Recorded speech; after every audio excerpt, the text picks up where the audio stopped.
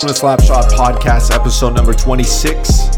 I am your host, Chris Ramirez. Thank you so much for joining me today.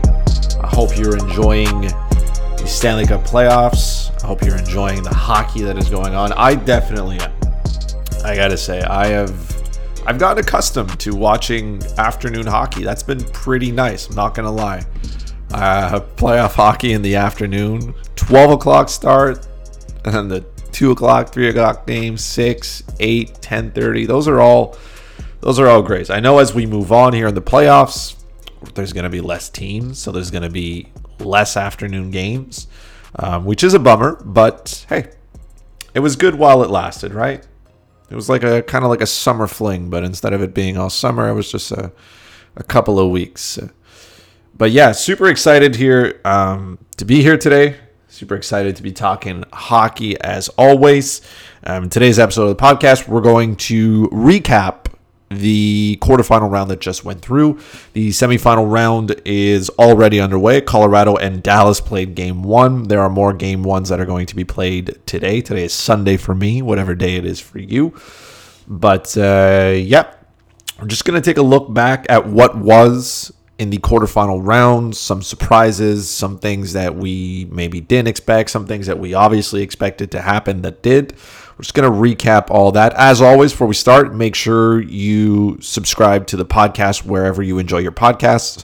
So on Spotify, you can get it on Podbean, you can get it on Apple Podcasts, Stitcher. It's on YouTube. If you're on YouTube, please make sure to follow the YouTube channel so you can get all the updates needed. You'll know exactly when a new podcast is dropped there if you enjoy it. Yeah, make sure you follow the podcast. It's got its own Twitter handle on Twitter at Slapshot Podcast. Make sure you do that as well.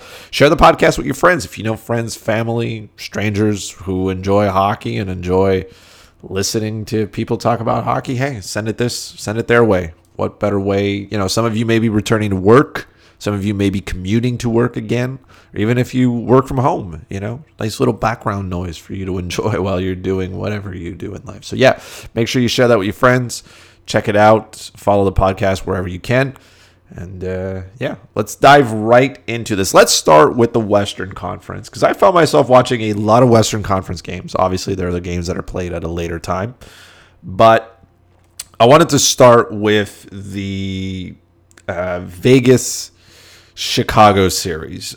No shock here in anybody's mind. Oh, before we get into that, I'm going to crack open my beverage of choice today.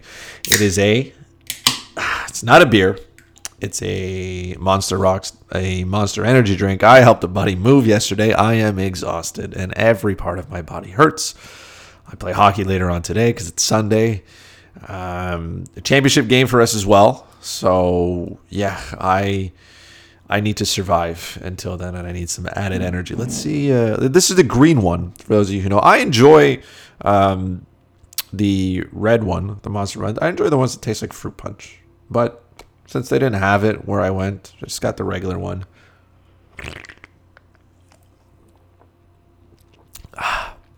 Delicious. All right.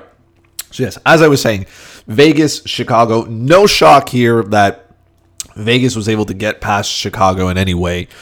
You know, Vegas is a team that's built to win in the playoffs, I've seen. And they got one of their key players back, which was Max Pacioretty. That made them a much better team. Despite, you know, Stastny missing a couple of games due to being quote, unfit to play, whatever that means now. Yeah, they got past Chicago. Chicago put up somewhat of a fight, but not enough to make it. It was kind of full circle, right? Chicago trades Robin Leonard away. They don't think they're going to be a playoff team. They magically make the playoffs and make it past the first round, and now Robin Leonard is going up against his former team, and he ends up getting by them, right? It'll be different to see how the Robin Leonard experiment plays out now against Vancouver, right? If you're unaware, Alan Walsh, Marc-Andre Fleury's agent, tweeted out a picture of a sword going through the back of Fleury's back, through his heart, and it's got Peter DeBoer's name on the sword, referencing that DeBoer has stabbed Marc-Andre Fleury in the back. I will say this. I know some people are mad at Alan Walsh. I don't think Alan Walsh is he's a lawyer, he's a player agent, he's been doing this a while. I don't think he would just he would never do something to harm his client, right? I mean, take, for example, let's say Jonathan Drouin of the Montreal Canadiens. As much as people like to criticize Drouin and whatnot, we'll get to him a little bit later, but I mean, anytime Drouin picked up any kind of points or anytime he can put a positive life on his client on social media, he definitely does. And he definitely stands up for them, right? This is not the first time Alan Walsh has said something or has criticized whatnot. He has a financial interest in his players doing well, right? Obviously, they do well. I mean, their next contract and stuff like that. But I'm not completely shocked that he would do something like that. I think the timing of it is interesting, right? I don't think DeBoer is stabbing Fleury in the back. Robin Leonard has been the better goalie, right? I mean, statistically, he has. And this has already happened with Fleury. Remember when he was in Pittsburgh? I think he suffered his concussion. I don't know if it was I think it was the last year that he was in Pittsburgh before the expansion draft. Someone will correct me on it. But Matt Murray came in, took over the starting job. Fleury never saw the net again, right? I don't think that was, was that the year? I don't know. Somebody will correct me. All that to say, I'm not completely shocked here. Robin Leonard comes in. Fleury was unfit to play at the beginning. Leonard comes in, does a great job. The net is his to keep. I think at this case, it's not that Fleury has been bad. He's started 2 games. He's picked up 2 wins. Save percentage isn't really there. But I think Robin Leonard gives the Vegas Golden Knights the best chance to win. So this is a tough position for Peter DeBoer to take, right? You obviously have Marc-Andre Fleury, the veteran. He's won Stanley Cups. He's helped this team get to where they need to be. Is he stabbing him in the back by not playing him? I don't think so. Just as much as I don't think, Henrik Lundqvist is being stabbed in the back in a case where, let's say, Shesterkin would have been healthy enough to play. There's no way Lundqvist would have been the starting. Is that stabbing him in the back? No. You play the goalie that gives you the best chance to win. In this case, it's Robin Leonard. If he falters for whatever reason, then you can play Marc-Andre Fleury and give him the net back. But for now, so far, it's Leonard's job. Does it suck that you traded for a goalie that's come in and taken over? Yeah, maybe. But I think Marc-Andre Fleury knew what was going to happen, or that this scenario could happen when you trade Malcolm Subban away to pick up Robin Leonard. That's what happened here. Malcolm Subban hasn't seen any ice, right? He was virtually non-existent, right? And for good reason. He didn't play a minute in the playoffs, not 1 minute. It was Corey Crawford the entire way, no matter how many goals he gave up, right? Corey Crawford was it. And I think that speaks to a little bit of, do teams think, or do the Chicago Blackhawks believe that Malcolm Subban is a viable backup goalie? Again, that's a whole other question. But in this case, to me, Vegas is still a really good team, and they will continue to be a good team regardless of who is in net. But I do believe that this is Robin Leonard's crease until he proves that he cannot hold it anymore, right? Until he proves a little bit like Jordan Binnington, who was unable to keep his crease, right? Vancouver, I had picked St. Louis to win. I knew Jordan Binnington had a tough, right, round robin qualifier, whatever it was. But I thought he would be able to correct that. He was not able to correct it. I thought it was very interesting for St. Louis to go back to him in Game 6. I thought it was. I thought Jake Allen had earned it. I thought Jake Allen earned the 2 starts, right? Vancouver goes up 2-0. Jordan Binnington is an absolute mess. Absolute mess of a player. He can't stop a beach ball. Pucks are going through him. It's not working. Jake Allen comes in, and everything seems to be going well. Game 5, he kind of not stumbles, but it doesn't go as according to plan, right? And then they come back with Binnington in Game 6. Still doesn't work. Okay? Binnington played 5 games in the playoffs. He gave up 21 goals. That's way too many goals. Jake Allen also played 5. He played 5. He started only 4, though. Gave up 9 total goals on 138 shots. That's a .935 save percentage, of 1.89 goals against average. These 2 goalies are not even on the same planet. So I don't understand why. Would this series have changed anything? I don't know, right? Hindsight is 2020 at this point. But Jake Allen, to me, should have had the net moving forward and say, look, man, it's not working for you, Jordan. Like, we'll wait till Jake Allen stumbles completely to give you a shot. But at some point, like this, the struggles of Binnington were apparent from game one of the return to play. Game one. So I don't understand why going back to him in game 6 seemed like a really good idea. It wasn't, right? Obviously, now we know that. But I was, in that retrospect, I guess, I wasn't shocked to see Vancouver get by because Vancouver did exactly what they needed to do. They put pucks on the net. They scored goals. Jacob Markstrom was a lot better.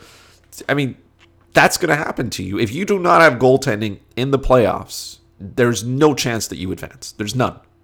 And St. Louis got a key taste of it. Binnington last season was stopping everything. They win a Stanley Cup. This season, this playoffs couldn't stop anything. They're done after the quarterfinal round. So it is what it is there. I'll give Vancouver credit, right? They played well. Their best players were their best players, right? Elias Pettersson was good again. JT Miller was good again. Bo Horvat was really good in this series as well. They're a really good team. What they do in the next round will be up, for debate at that point, or will be to be seen. But I'm not completely shocked that they got past St. Louis. I'd picked St. Louis to win just because, like I said, I thought maybe Binnington would be able to figure it out. That team has the experience now. They know how to get it done. If anybody was able to correct themselves, Jordan Binnington would have been able. Didn't happen. Speaking of all that, segue here. If you want to read my Eastern Conference and Western Conference breakdown of the next round, you can head over to thefantasyfix.com. They're up right now, so you can read them, and you'll know what I think about the next round. I also make some predictions. So far, my predictions have been real simple. I've been going 2 for 2 everywhere. That's it. Simple. I get 2 right and 2 wrong. Right? I got St. Louis wrong. I got Vegas right. That wasn't, was it hard? No. But yeah, that's kind of interesting. The next 2 series here, staying in the Western Conference, right? Colorado, Arizona. I had watched a lot of this because they played a lot of afternoon games. So that was nice to, you work, you got this on in the background. I was shocked that the Arizona Coyotes were that bad. And then I started, really watching, paying attention. And then it's just, you realize just how good the Colorado Avalanche are. Because the Arizona Coyotes, they have their offensive woes, right? Despite having Taylor Hall and Phil Kessel and, Dvorak and all that. Those are good players who can score goals. But their approach is defense first, right? This team, they played against the Nashville Predators. The Predators had a chance to get by. But Darcy Kemper stood on his head. And the one point I was here saying was, hey, man, you need to correct this if you want to have a chance. You need to correct it. If you don't correct it, it's going to fall apart. And, it fell apart quick. How can I say this? Not that I expected. I'm not going to say I expected. Colorado should have won this series, and they did. By all means, they did. That's not the shocking part to me. The shocking part to me is how quick it was over. I had Colorado in 7, okay? Because I really thought that the Arizona Coyotes were going to tighten things up, play a much better defensive game, and keep Colorado at bay. Because Kemper was so good in the first round, right? He was good. He stopped a boatload of shots. He faced the most shots in the first round, if you remember. He faced 163. Nashville threw everything at the net. They just didn't score. And then Colorado comes in, and Colorado can score. We know that. And they made the Coyotes look like a minor league hockey team. They made them look like an ECHL team. It was shot after shot after shot after shot. Philip Grubauer was picking up shutouts, 13 save shutouts. Nothing was going on here.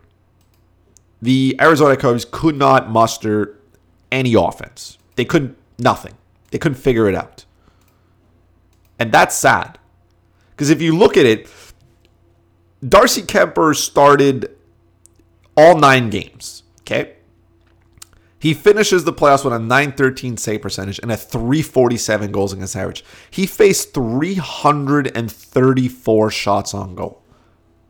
334. I'm going to give you a moment to think about that. Okay? That is a lot of shots. That is a lot. Only Jacob Markstrom has faced more, and let's not forget some of that involved quite a few overtime periods, right? So Jacob Markstrom has faced 16 more shots than Darcy Kemper. He's played 1 extra game, and he's played 115 more minutes than Kemper. Kemper's played 501 minutes. So if you parallel that to another goalie who's played about the same amount of minutes, you get Anton Khudobin, and he's faced 252. It was like I said, it was amazing to watch Colorado just. I mean, Nathan McKinnon's on a whole other level. Nazem Kadri played a huge role in this series. Huge. That secondary scoring that you get outside of that top line is important, right? Cale Makar was great. Cale Makar made Alex Goligoski look like Carl Alsner on the ice. He just dipsy-doodled around him and then finished backhand. And, I mean, Goligoski is not the most elite defenseman on the ice, but man, I watched that one in live, and I saw it happen. I was like, that's not fair. It's not fair for a kid playing defense with that much skill to do that to an opposing player. Colorado was just too good on paper. They were too good on paper. And maybe I got that wrong. Maybe I really did think that Arizona would be able to, defend. And they did. For large parts, they did. I think it was game 1. It was tight. It was 0-0, I think, after 2 periods. And then Colorado scored 3 goals in 3 minutes. And the floodgates started opening. And it never stopped after that. I feel like after that, it never stopped. Colorado threw everything at the net. Everything, and they got it done. So, am I surprised that they beat Arizona? No, because I thought they would. I was surprised at just how easy it was for them to do it. And like I said, give the Coyotes credit. This is a good defensive team. They're structured that way, but they got shaken up in round 1 of a 12-round fight, and they never recovered. They could not. They didn't know how. They didn't know what to do. It was just pure madness watching them. So good for them. The series that I found I was going to watch the least of, which I did, ended up being one of the most exciting series of all, which was Dallas and Calgary. I was shocked to see Dallas score that many goals, right? Like I said, game 1 was played already in the semifinal round. Dallas ended up winning game 1 against Colorado. They scored 5 goals there as well. Grubauer gets hurt. That's a whole other story. But I think the Dallas Stars are starting to become a team, if that makes sense. I think they are. Dallas couldn't score in the round robin tournament, and now all of a sudden Dallas doesn't stop scoring. They don't stop. They keep going. And I was a little bit shocked at just how, Calgary did play well at large periods of time, right? They were not good. And I think Dallas Dallas pushed the pace, which is something that this team can do. They do have the skilled players to do it, right? But Tyler Seguin picked up his first goal last night, right? In the semifinal round against Colorado. He went a full round robin tournament and a quarterfinal round without scoring a goal. Right? That's problematic for a team. It's very problematic for a team. And Ben Bishop really didn't play much. Anton Khudobin did well. And then I go to Calgary's goaltending situation, and I just look at it, and man, Cam Talbot wasn't good. And yet, I mean, his numbers don't speak of horror, right? He finished with a 242 goals against average, 924 save percentage. That's respectable. It's respectable. It's not terrible. It's respectable. But Dallas was on a whole other level. It's nice to see them doing it because I felt like they could. I didn't think they would figure it out. Not against Calgary. Calgary's got, their defense is pretty good. They have lines that can get things done. I mean, Milan Lucic was doing things like, my God. And then, I mean, I looked at it go, and that's not even a word. I looked at it go. My God, Dallas, look what you're doing to me. But, I mean, Joe Pavelski showed up.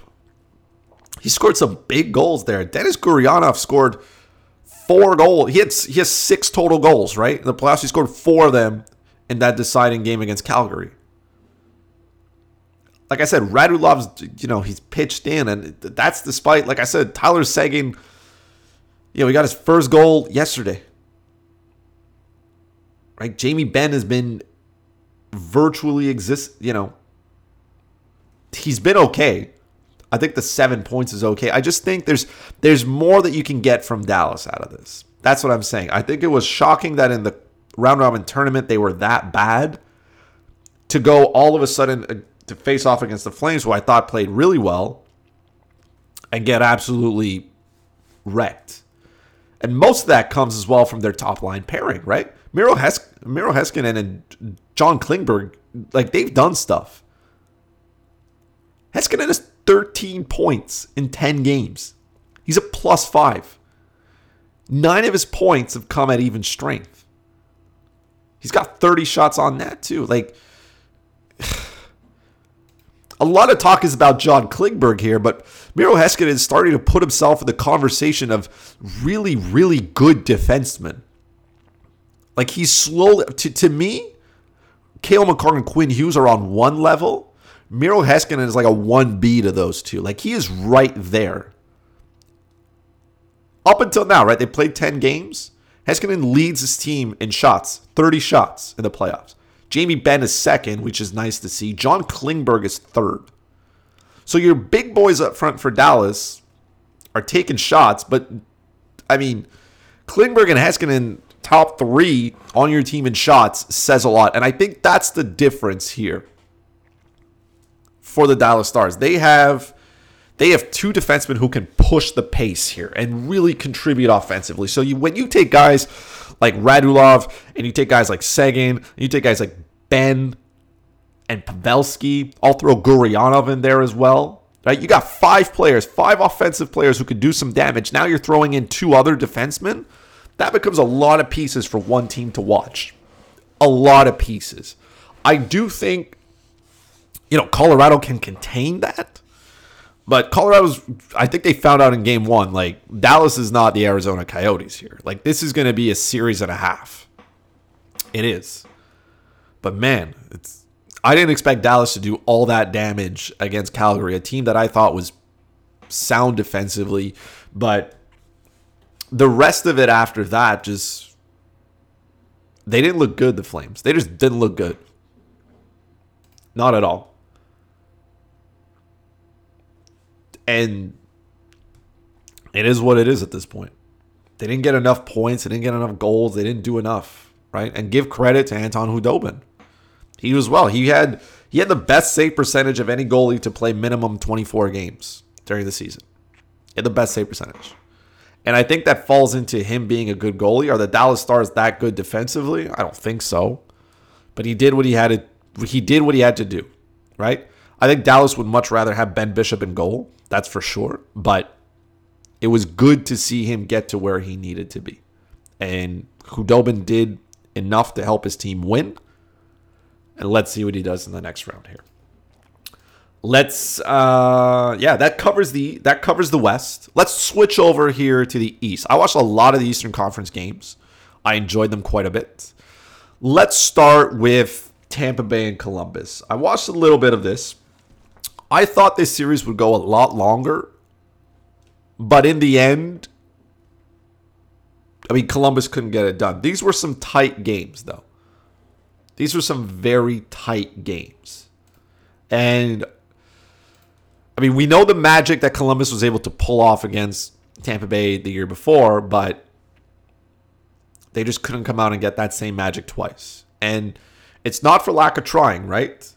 We knew that this Columbus team was not going to get, a whole bunch of points from a whole bunch of different guys, Pierre-Luc Dubois finished with 10 points in 10 games. He was exactly the player we thought he would be. Okay? He was really good. Cam Atkinson did what he needed to do. Seth Jones and Zach Werenski, they didn't have the point totals that we had. They had 7 points combined for those two in the entire playoffs. Now, they did play the Toronto Maple Leafs. They did play the Tampa Bay Lightning, right? Those are two heavy offenses, and your players at that point are more focused on making sure the puck doesn't go into your net, right? That's the John Tortorella kind of way. We play defense first. We take advantage of our opportunities later. And I guess maybe, not that they ran out of steam, but I guess the Tampa Bay Lightning deserve a little bit more credit than I was willing to give them at that point. I thought the fact that Steven Stamkos wasn't there was going to be a problem. And, it wasn't, but this was a low-scoring affair, right?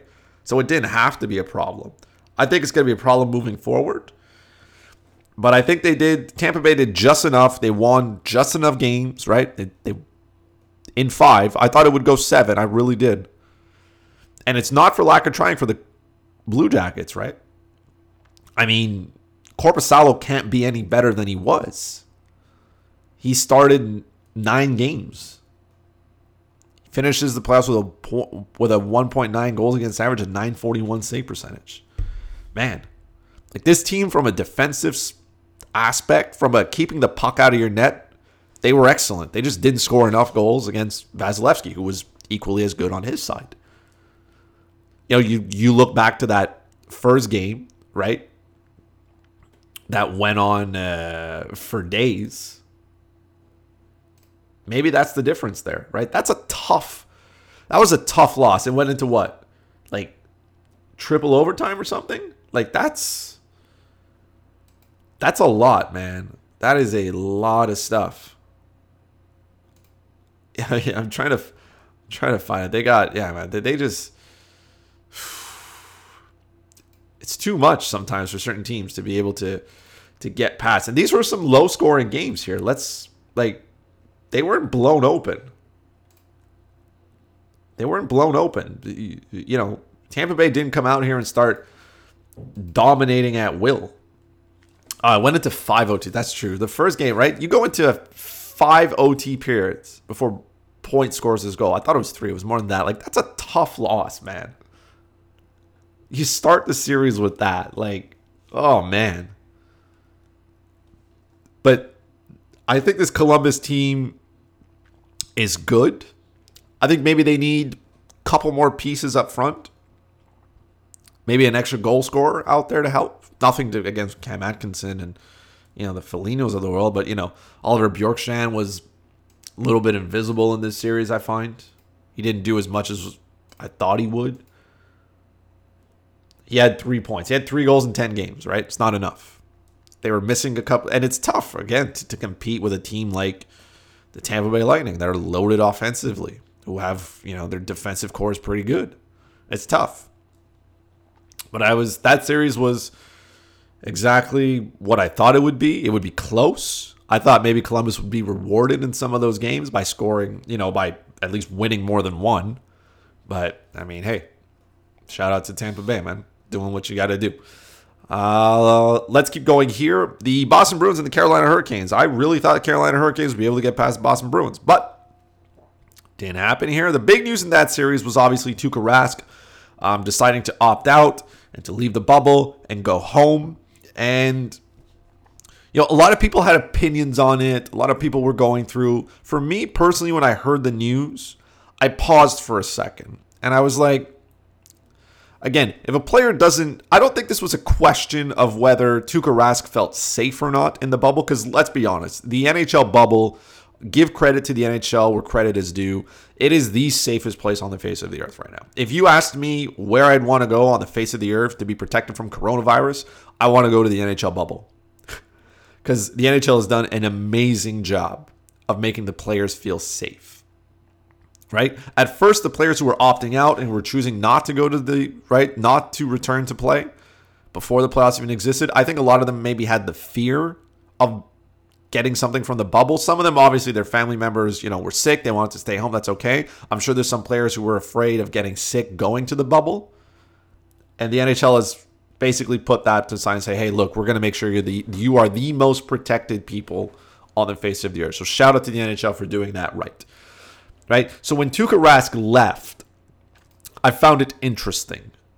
That's what I said. I found it interesting. I found the timing of it interesting.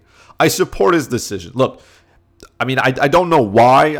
There's all kinds of theories that go around, right? He wanted to be close to his family, right? His wife is at home. They have young children.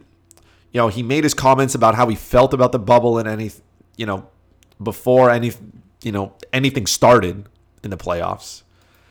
And I just felt like at this point for him, he's not playing as many games. He had played like enough games to get there, right? He had played enough. Yaroslav Halak took over the couple last ones, but he had played. His numbers weren't terrible, but they weren't on the same level, right? And I just felt like maybe Boston was starting to turn the page and move and give Yaroslav Halak more starts. Like I said, he wasn't a fan of the bubble to start with and everything. He came back. Maybe he tried and said, Corey Hirsch brought up something interesting, right? And that was the players, and their mental health in the bubble. I know a lot of us look at the bubble and say, man, what an absolute dream it would be. You're surrounded by the boys all the time. You have, it's like a frat house, but you play hockey as well. Okay. And a lot of people say, well, why would that be a problem? And I'm sitting there going, I say, okay, for most regular people like you and I, like it would be 2 months of whatever, but that's not our life. That's not our job. These players, veteran players, let's say, for example, they've been away from their families for a long time, right? Like every year they're away. That new car smell, it kind of goes away over time. And to these players, like we might see this as cool because this is our first experience ever doing this, right? Or maybe it brings back these memories of when you would go to minor hockey tournaments with the boys for a weekend and, you're playing hockey and you're hanging out together and you're playing mini hockey in the hotel, 15th floor, lobby and whatnot. But this, to players, this is their job. This is what they do. And they're away from their families a lot. And this is tough on wives and stuff like that. Like, it's not easy. That's an enormous amount of support that these players need to say, hey, I'm going away. I'm leaving you all alone. Like, not all hockey wives just stay home and do nothing, right? Like, they got stuff to do. It's in the middle of a pandemic. Your significant other is not there, and you got to juggle all this by yourself. Maybe it was too much for Tuukka Rask to be able to handle. Maybe it was too much for his wife. Maybe she couldn't do it. So I support him, and I'm not questioning whether he shouldn't or shouldn't have done it. It was fine. It was interesting as timing. It was interesting. I just feel like maybe it was a little bit easier. People are saying, oh, he gave up on his team. He didn't give up on his team. That's not how I'm looking at it. I don't think any of the players in that locker room see it that way. But to me, considering his opinions that he had before it started, considering his play during, I think it just made the decision easier for him. If he was going to sit on the bench and not play, maybe it was better for him to say, look, I'm going to go home with my family and it sucks, right? Not to mention, right, Tuukka Rask has a Stanley Cup ring as well. Maybe he doesn't need a second one. Maybe he doesn't need another one. Maybe that's not the thing. And I know it's crazy for some people to say, okay, but like hockey's not the number one thing for all these people. It may not be. Hockey may not be the number one priority for a hockey player. Just like whatever job you have is not your number one priority of it. It's a job. That's what this is for players. It's their job. And it's okay for them to care about their families and their lives before their jobs. And look, man, the bubble isn't as great as people say it is. A lot of players say, look, man, you don't go anywhere, you don't do this. They're stuck in their hotel rooms. They can't go anywhere. It's not great. This has gone on now for, a few weeks now. It's tough for players. I understand that. I think it would be cool to go, yeah, but 2 or 3 months and then you're out of there. And then you go home. These players have been, they spend half the year on the road or away from their families sometimes, training, doing this. Now imagine doing that for 15 years and now saying, hey, by the way, they're going to take you into this bubble. You're not going anywhere. For younger players, maybe it doesn't matter as much. If you're a young hockey player, single, and you got no family and whatnot, man, it's a party. Look at all the NHL players, young kids bringing their Xboxes and PlayStations and playing Warzone. Yeah, it's cool. But not all those players are in that life frame situation. Some of them have families and young kids that they miss and they want to be around. So I fully understand Tuukka Rask saying, hey man, I don't want to do this. Maybe mentally he couldn't accept it as well, which like I said, Quayers brought up an interesting point. Are players getting the mental health support that they need?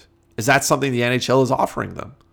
Is that something these players are being, because I'm sure Tuukka Rask is not the only one sitting there going, man, it's tough. But I think a lot of players at this point say, man, I'm already here. I've already gone this far. Like a lot of people say, well, yeah, but he already came this far. Yeah, but he can change his mind anytime he wants. I think we'll see less of it. I don't expect any other players to opt out at this point, barring injury. But I support Tuukka Rask in the decision that he made. I don't think any of us have the right to question it. Like I said, I found it interesting, the timing of it. Had he done this at the beginning, I would have been like, it's fine. He's allowed. But I don't think the Bruins are in a worse situation with Halak than they are with Tuukka Rask. I don't think so. I think Halak can do a great job. He's done a really good job up till now. Habs fans know exactly what he's capable of doing, right? 2010 playoffs. We know what he can. And, Boston got past Carolina. I thought Carolina had enough firepower to get them to where they need to. They didn't. I thought it was interesting that James Reimer got a start. The injury to Svechnikov obviously was a huge impact here. Justin Williams was hurt as well. I guess maybe a little bit. Carolina didn't have the depth to get it done. The injuries were too much, but they were a good team. That's why I expect them to get past Boston. I thought Boston was a little bit shaky in the round robin tournament. They didn't look really good. I thought Carolina, just the way that they played against the Rangers, would be able to get past them. Didn't happen, but again, the Boston Bruins know how to get to where they need to be. They did it without Pasternak for a couple of games. He's healthy. He's back in the lineup. Good for them. Like I said, a little shocked that it went that way, but not completely shocked. Not completely shocked, obviously, is watching the New York Islanders get past the Washington Capitals, right? So I think a lot of people had the Capitals on their list of a team making it through. I did, but I wasn't shocked that the Islanders got past, right? Because Braden Holtby confirmed that he was a fraud in the round-robin tournament because he was not good against the Islanders. The Islanders are a really good hockey team, and I think a lot of people kind of discredit that or forget that. He is a good goalie. He is. But he is not the elite level that people want to believe that he is. Not anymore. And maybe you haven't heard of the news, right? Because it broke as I'm starting to record this, right? The Washington Capitals have fired their head coach, which I guess kind of speaks a little bit to the volumes of how management feels that it should have gone. But in the end, right, this Islanders team is a well-structured defensive team. They are very good at what they do. They don't have a lot of holes on their blue line. They have 4 lines that play well. Barry Trotz coaches this team in a way that they can be successful, right? And we've seen this, right? I mean, Semyon Varlamov is one of the better goalies in the playoffs. His numbers are there. He is good. Is this a lot about him? I don't know because, right, Robin Leonard was part of them, and then, he left, and he's still good. But, Semyon Varlamov comes in. The numbers are still good, but the Islanders are a good team. The Capitals, yes, they were without Nicholas Backstrom for a little bit, but, Ovechkin didn't do what he wanted on the ice. They didn't have a lot of room to operate. And like I said, Holtby was exactly what I thought he was, which was not great. He wasn't good. He didn't keep his team in the game. I thought Washington had enough firepower to overcome that. I did. I thought they'd have enough firepower to score goals, and Braden Holtby being below average wouldn't be as big a problem. Obviously, I was wrong. That's probably not one of my better decisions that I picked there. I kind of discredited the Islanders a little bit there. And I'm not going to do it twice, though. I think the Islanders are a legit hockey team. A legit hockey team. And I think they're a legit team. Because a lot of people are saying, oh, whoever wins between Boston and Tampa Bay is going to go straight to the Stanley Cup Finals because they're going to get through whoever else they play, right? And I don't think that's the case. I do not think that's the case if the New York Islanders make it past the Philadelphia Flyers. I think the Islanders are a very good hockey team. They're well coached. They play well. They have talent up front, right? Beauvillier was really good in that series. Barzal is pretty good. Eberle's starting to get better. Lee is still there. Bailey's still there. The Islanders have the best fourth line in hockey. Like, they're a handful to handle. A handful. And people just kind of discredit them. We're saying, oh, they're not interesting. People are going to fall asleep or not watch the, Flyers-Islanders series. That's the series I want to watch the most. I want to see how good this Islanders team is. Are they legit to compete for a Stanley Cup? We know the teams that are. But can they at least get out of the Eastern Conference? Or can they at least make it interesting if they make it past? Can they make it past the Flyers? Can they make it an interesting series against the Flyers? A lot of questions for the Islanders. But I think they're a really good team. I'm not shocked that they got past the Capitals. I thought the Capitals would, but I'm not completely shocked. I didn't fall off my seat going, what? Capitals lost? What? Holtby wasn't as good as I thought he was? What? No. Absolutely. Let's close this out with the Philadelphia Flyers and the Montreal Canadiens, right? The Flyers advance. I got this one bang on, right? I had the Flyers in 6. I expected it to happen like that. No real shock here. Man, it must suck to be Carey Price on a whole other level. I mean, he was exactly as advertised, right? I don't think anybody can question whether Carey Price, he was good. He finished with a .936 save percentage and a .178 goals against average. He was really good, and he still lost 5 games. It just goes to show that, first of all, the part Montreal played really good in the first period of Game 2. First period of Game 2, second period of Game 2 is a little equal. In Game 2 where they won 5-0, I think that was their best game that they had played. And I think that kind of woke the Flyers up a little bit. But anytime you get shut out back-to-back is a problem, right? It's a problem. Carter Hart was good. I'll give Carter Hart credit. He was really good. And he needed to be. Now, Carter Hart is going to figure out that to me, the New York Islanders on paper are a better offensive team than, the Montreal Canadiens are. Let's not get that confused, right? Carter Hart's given up only 13 goals in the playoffs. He's got a .943 save percentage and a .171 goals against average. He is as advertised. He is really good. And the Flyers did a good job of just limiting Montreal's time and space. Montreal, obviously, they've shot themselves in the foot a whole bunch of times, right? A whole bunch of goals went in. If you watch Game 6, I watched Game 6. First of all, falling down, 2-0 early in a game is probably not the best thing to do, right? If you're the Montreal Canadiens trying to not be eliminated. But again, those pucks went off defensemen. They went off Weber. They went off a whole kind of players. Weber played well in that series. I think Sherratt was pretty good. Jeff Petrie was good. The big three, as I like to call it, were pretty good. I think they just lacked some depth. That was it. Montreal's depth didn't show up. Brendan Gallagher, it sucks that he broke his jaw on a Matt Niskanen cross-check to the face. Look, officials are bad no matter what. I just want them to either be consistently bad or consistently good. Chris Lee is consistently bad. Okay? The cross-check is square in the face. I think the NHL is a joke for giving that 1-game suspension. Okay? Because in that game, right, in Game 5, you throw Kotkaniemi out for a hit. It's a hit from behind. Sure. It's a later hit from behind. The player turns in. He sees him coming. He gets drilled. It's a little bit of blood on his visor. So the referee says, I'm giving him 5 in a game, which was bold as fuck. That's a bold call to make. And then you blatantly miss. Like, Niskanen gets hit by Gallagher in the corner. Niskanen gets up, doesn't care where the puck is. He knows it's where Gallagher is, but he's not looking for it. Comes straight at him. The stick is already horizontal to his body. And he just drills him in the face. The official standing in the corner. He breaks his jaw, right? Nothing gets called. Then the NHL says, I'm going to give you 1 game. If that is not intent to injure, I don't know what is. Right?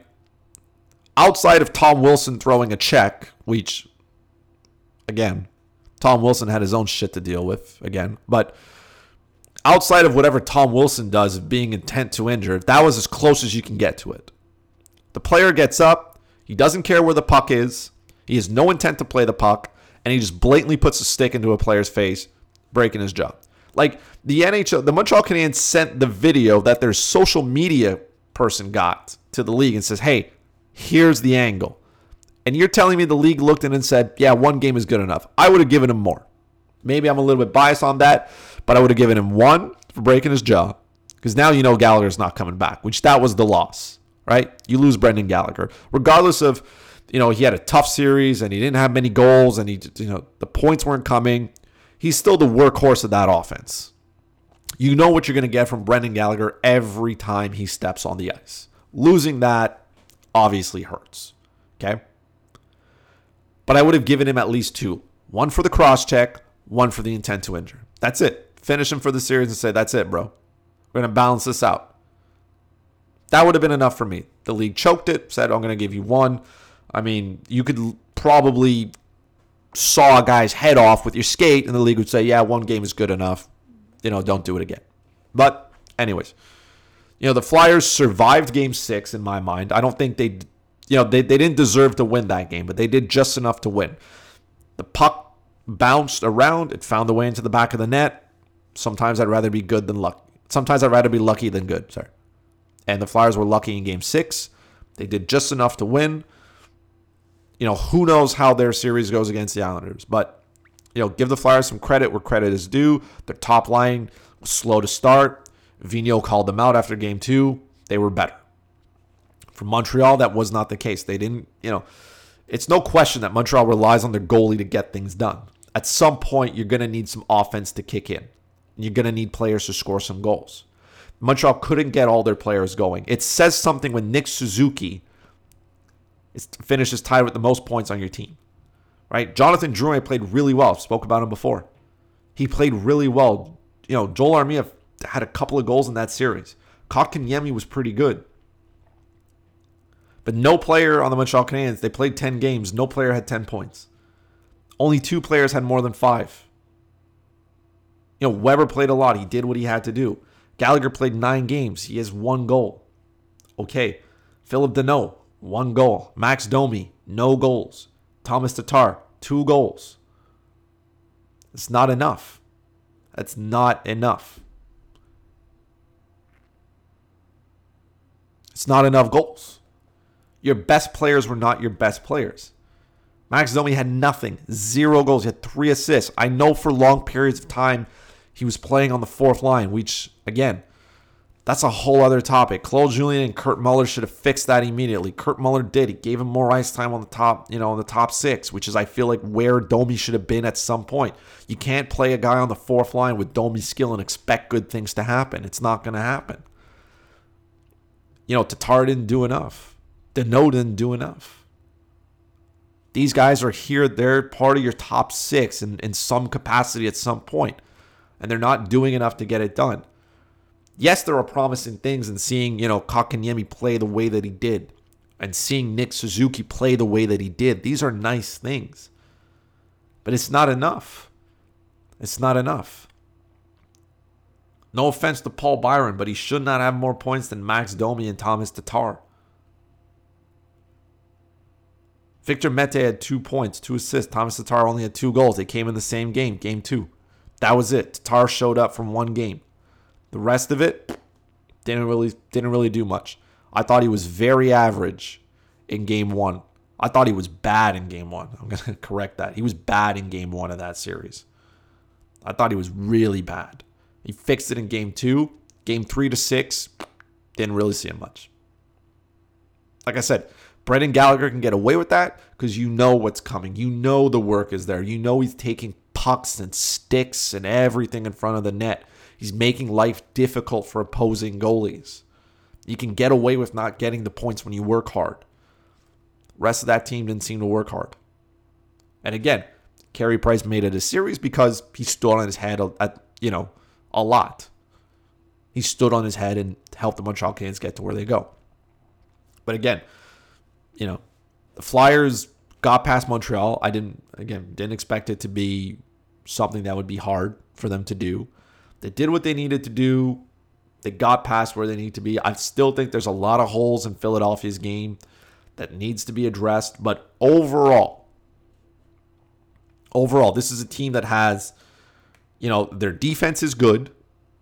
Their goaltending is excellent. And I think their offense is still trying to find their pace. Their top line got better. They need all 4 lines to roll for them to be able to get past. And like I said, this is not going to be an easy series for them against the Islanders. And if you think it is, you're living on another planet. It's not going to be like that. I don't think it will. So, who knows how this goes? Who knows how this rolls? But look, the Montreal Canadiens shouldn't have been there in the first place anyways, right? So anything that they got was a little extra to me. It was nice to watch them play. And like I said, it was nice to watch some of the young kids do what they needed to do. They needed to be better moving forward, but this was a good start. I'm excited to see what the team looks like next year. So that covers the Eastern Conference. And that, ladies and gentlemen, brings us to the end of the podcast. As always, thank you so much for listening. Thank you so much for, sending me all your love and support, to people who listen and to reach out and who share the podcast. Thank you so much. Continue to do that. As always, you can follow me on Twitter at FuzzyChris91. You can follow the podcast, like I said, directly at Slapshot Podcast. Please make sure you do that. Subscribe to the podcast on your favorite platform. Share this with your friends. Share this with people that you love and who think would enjoy this. That's the best way you can do it to support me and to support the podcast, is just to share it with people that you know. That's all I'm ever going to ask you. I'm not going to ask you to support the podcast financially. If you want to do that, as always, you can head over to patreon.com/slapshotpodcast. You can become a supporter of the podcast directly. But if not, just sharing this with your friends on Twitter, on Facebook, wherever you do your thing, listening to it on your favorite platform is enough. If you subscribe on the platform, on Spotify, if you subscribe on Podbean, if you subscribe on YouTube, thank you in advance. If there's something that you want me to talk about, something that you want me to cover, as always, you can slide into the DMs. I'll do my best to cover it. But yeah, thank you so much for listening. Hopefully, time permitting, I'll be able to do one before the end of the semifinal round. But if not, we'll definitely recap at some point the end of this round coming up. But until then, stay safe, wash your hands, continue to social distance, and we will talk again soon. Bye-bye.